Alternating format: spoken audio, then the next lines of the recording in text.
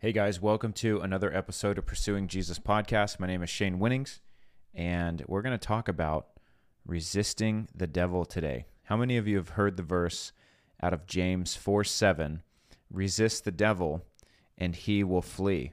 Well, that is not what the verse says. Well, maybe part of the verse, maybe the second half of the verse, but that is not the complete scripture.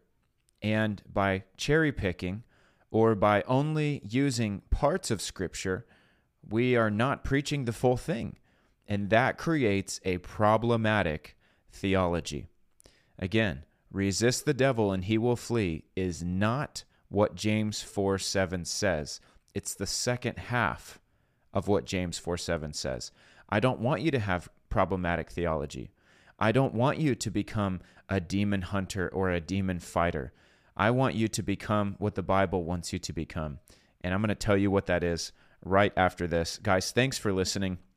Please quickly like this video. Hit a thumbs up if you enjoy our content. Thumbs up this video. It's going to help boost it on the algorithm, which will just allow more people to hear our content and watch this video so that they can know truly how to resist the devil, because it's not in your own efforts.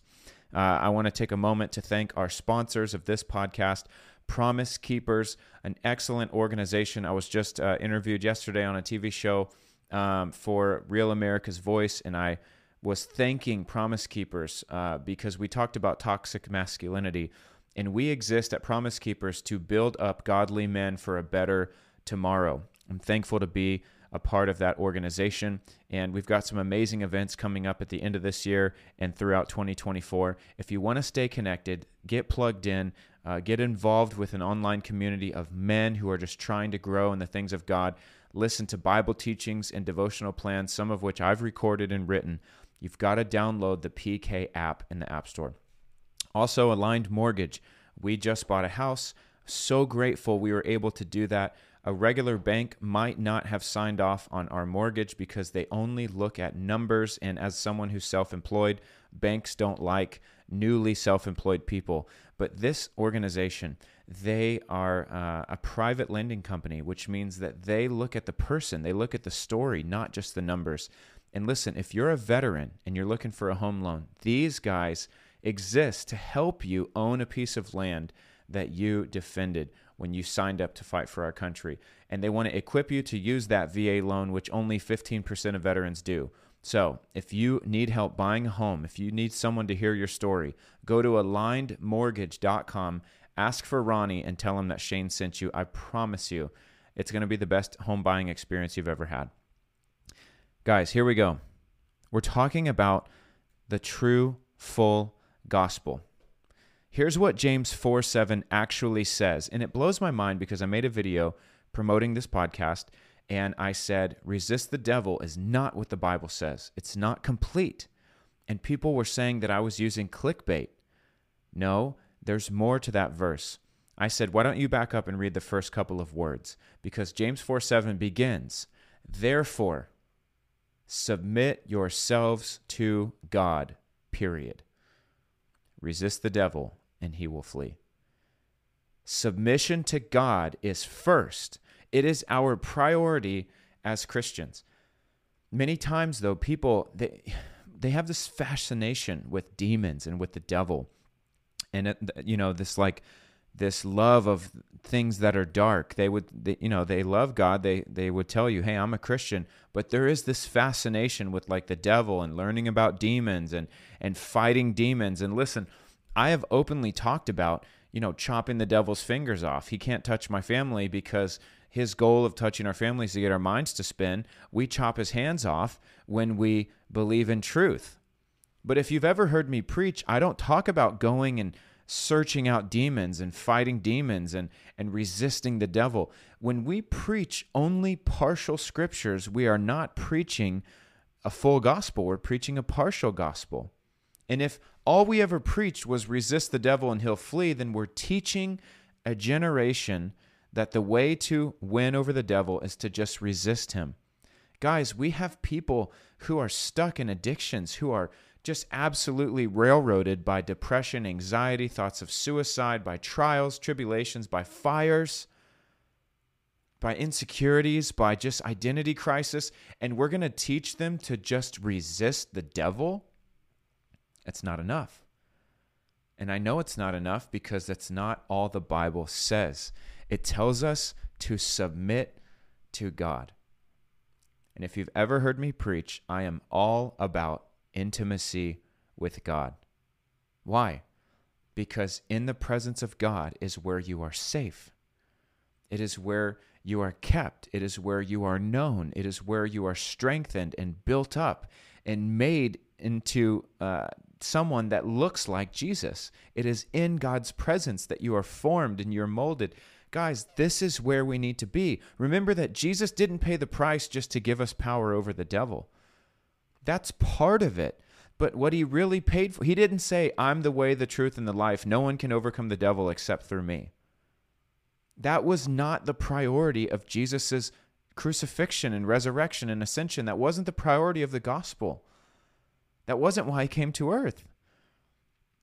Jesus said, no one comes to the Father except through me. And I am so done with preachers that continue to push theologies apart from sonship and being a son and being a daughter and being a child of God. You see, it is in the place of rest at the feet of Jesus, in the presence of God, where we're fully submitted and yielded to him. As Paul says, it's no longer I who lives, it's Christ in me, the hope of glory. It is in this place where I'm dead and he's alive in me that I fulfill the scriptures. By submitting to God, guess what? I'm automatically resisting the devil. When I submit to God, I am automatically resisting the devil. It isn't a two-part thing. When I get on my knees before God and I say, God, I want your way and your way alone, or God, I'm facing this thing, help me, strengthen me, fight for me. When I do that, I am yielding, I'm surrendering my battle plans, and I'm saying, Lord, would you do it? I'm trusting in you to fight for me in this situation. I'm trusting in you. My fight is not with the devil. My fight is the good fight of faith. Well, who's my faith in? Is it in myself to resist the devil? No, it's not. I would lose that. My faith is in God, who the Bible says will never let me go, will never forsake me, will never leave me, will never change his mind about me, who the devil cannot snatch from his hand. That's pretty amazing. So what should I do? Run out there and try to be the hero and fight the devil on my own and do it in the name of Jesus? Or should I just constantly be in submission to God? Because when I am in submission to God, the devil has no part of me. He has no place in my life. Think about this. Let me give an example in terms of addiction, because I know how this works. You wake up in the morning and you're so done with whatever it is that's ruling your life. Maybe it's a substance, or maybe it's a lust thing, or maybe it's anger, who knows? You fill in the blank. They all are similar. And so you wake up and you say, you know what? I'm not going to do that today. I'm not going to do that sin today. I'm going to live for God. I am not going to do that sin today. Well, what's the first thing on your mind? Sin. The first thing on your mind is the thing you don't want to do. So it's already in your mind. And we've talked about this before, but a sin-conscious mind produces more sin. And so what happens often, and you can examine yourself. I'm not there to point the finger. I'm not judging anyone. Examine yourself. Tell me if I'm telling the truth here. You say, I'm not going to do that today. Maybe you make it through the day. Maybe you make it a couple of days. But a lot of times people will make it maybe to lunch or to the afternoon or late at night. It's game over. But you give in. Why? Because you in your own strength cannot overcome. You have to submit to God. Now, what happens? That same person, you wake up, and instead of being sin conscious, you are righteousness conscious. You wake up and you say, Father, thanks for loving me today. Thanks for making me in your image.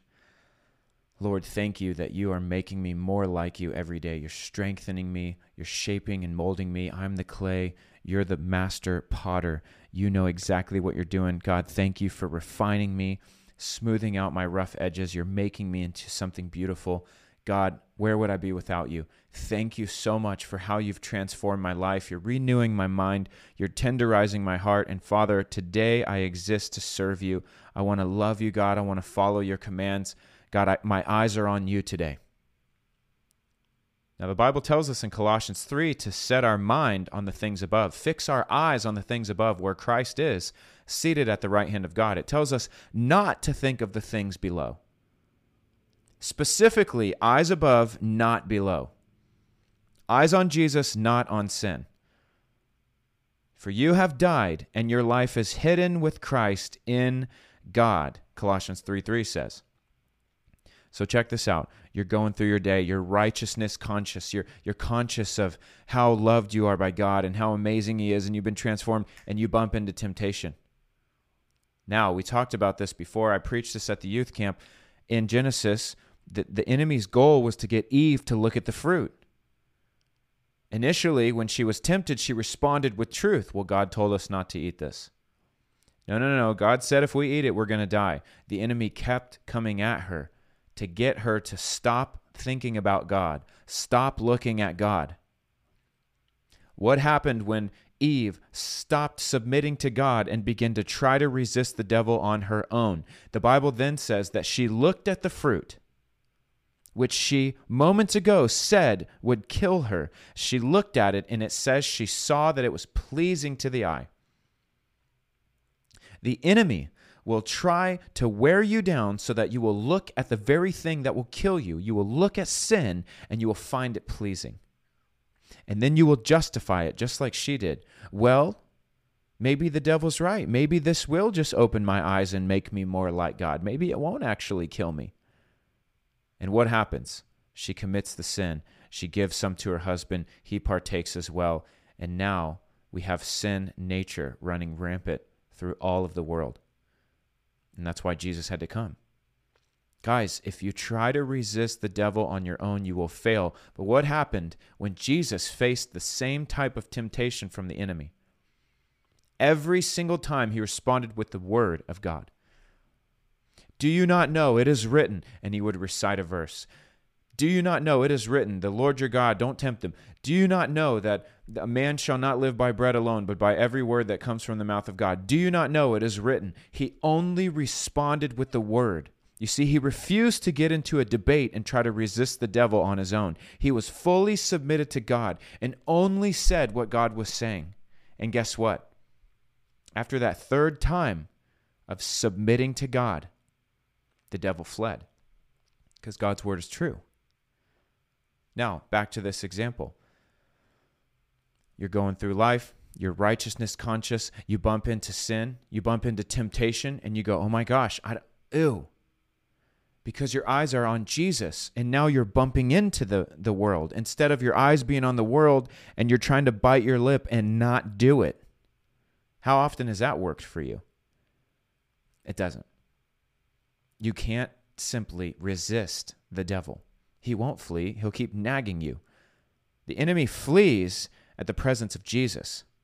And when you are fully submitted to God, the enemy has to try to go through God to get to you.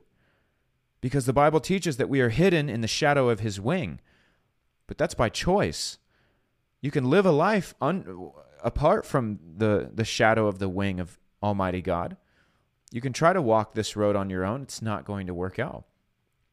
So you're going through life, you bump into temptation, you go, oh my gosh, God, thank you. This is not for me. I want nothing to do with this. I'm so aware of how glorious you are and how pure you've made me. You've changed my heart, God. You've made me new. Thank you. You begin to encourage yourself in the Lord. You do not look at the things that the enemy has presented to you. You do not try to just resist the devil. You immediately go into submission before God, and he has to flee. This is biblical. Tell me if I'm telling the truth. If you're watching on YouTube, let me know in the comments. How many times have you been going through life and you've been trying your best and the enemy comes with temptation, and if you look at it long enough, you fall? you fall. Let me put it another way. You're up late at night, you're scrolling on your phone, and you're thinking, you hear the voice of the Lord, you feel the conviction, hey, God's trying to father you. Hey, you should put your phone down. You should just do something. You should just go to bed. There's nothing good for you on here. You've thought that. But then you think, no, I'm strong enough. Listen, I want nothing to do with that. I'm changed. I don't want anything to do with that. And you mean it. But what happens?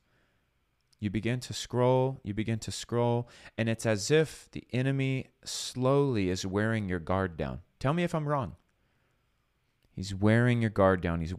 All of the sudden, before you know it, you're knee deep in something that you never should have been a part of. And 10, 15, 20 minutes ago, maybe less, you would have swore that wasn't going to happen because you felt very strong. What happens? The enemy tries to get you to just look. And before long, a look turns into, well, that's actually pretty pleasing to my eye. And then it becomes a justified thing, and then you fall. And then you go back and go, if I had just listened. God was telling me, I should have put my phone down. I'm so dumb. You've said that. I knew it. I could have easily avoided this if I had just submitted to God instead of tried to resist the devil on my own. Tell me if I'm wrong or tell me if I'm telling the truth. Guys, this is easy stuff. This is the Bible. You want to know how to win and overcome temptation? You always submit to God. You just always submit. Whenever God speaks, you submit. You don't have to fall. You don't have to resist the devil on your own because you won't be able to. Check this out. And I want to say this again. The full verse puts emphasis on submission, not resistance. It leads in an order of precedence of what you need to do. Submit to God. Because when you submit, you're actively resisting. You can't give in to the devil and God at the same time. So why try to fight the devil apart from giving in to God? Let's take the verse for what it says. Let's give in to God, and we have nothing to give the devil because God has everything. Amen? This is easy stuff. Let me finish with this. 1 Corinthians 10:13. It tells us that no temptation has overtaken you except what is common to man. But God is faithful, who will not allow you to be tempted beyond what you are able. But with the temptation will also make the way of escape that you may be able to bear it. You see, 1 Corinthians 10:13 tells us that there is always a way out of temptation. And temptation could be many things. Sure, many people, when they hear that verse, they think of whatever they struggle with. For the majority of people, that would be some type of perversion or sexual temptation. But guess what? There's temptation to fear. There's temptation to doubt. There's temptation to feel anxious or out of control. There's so many things. Unbelief. And the Bible tells us this: there is always a way out of temptation. You want to know what it is?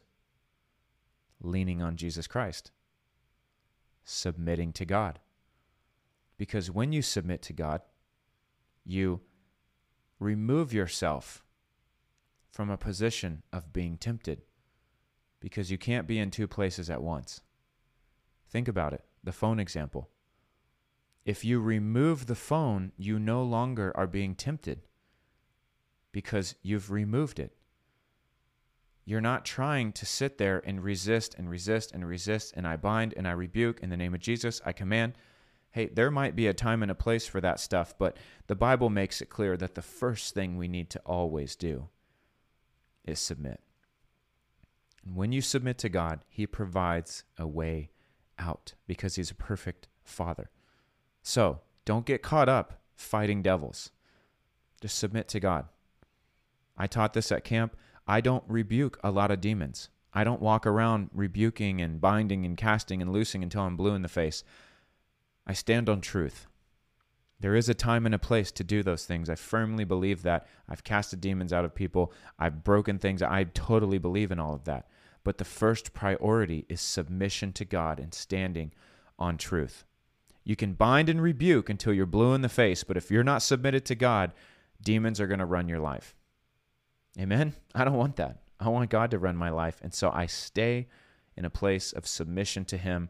That's what James 4 tells us to do. Amen? Listen, if this episode spoke to you, if it helped you in any way, if it opened your eyes to the truth of like, man, you know what? Maybe I've been in like a demon hunting mode, or I've been on the flip side, maybe I'm just getting wrecked by temptation or by bad habits or by addiction, and it's because I've tried to resist on my own. I've tried to bite my lip and just not do it. Well, maybe it's time to stop doing all of that and just submit to God. Stay in his presence, go wherever he goes. Just read his book and say whatever it says, and you're going to be fine. Please share this because many people struggle with this. And I know if you send this to a couple friends and family, they will thank you because many people deal with this issue. And a lot of people don't know even how to talk about it. And I believe this is going to set many people free because it's God's word. It's not my good idea. It is James 4:7. I didn't write that. I'm just telling you what it says. Guys, thank you for listening. Make sure if you haven't, would you drop us a review, a rating on Apple? If you're on Spotify, how many stars does our podcast deserve? Will you just help us out there? That helps us reach more people. And finally, we're still looking for monthly partners. If you do want to partner with us, you love what we're doing in our ministry, we're looking for people who would say, hey, I'll give $1 a day towards what you're doing. If you didn't know, I'm an unpaid missionary. That means I totally am supported by donors and generous givers of people who just believe in what we're doing and allow me to do this kind of stuff full time, as well as travel and preach around the nation many, many weekends a month. So I'm so thankful for all of you guys. Thanks for listening, and we will see you tomorrow.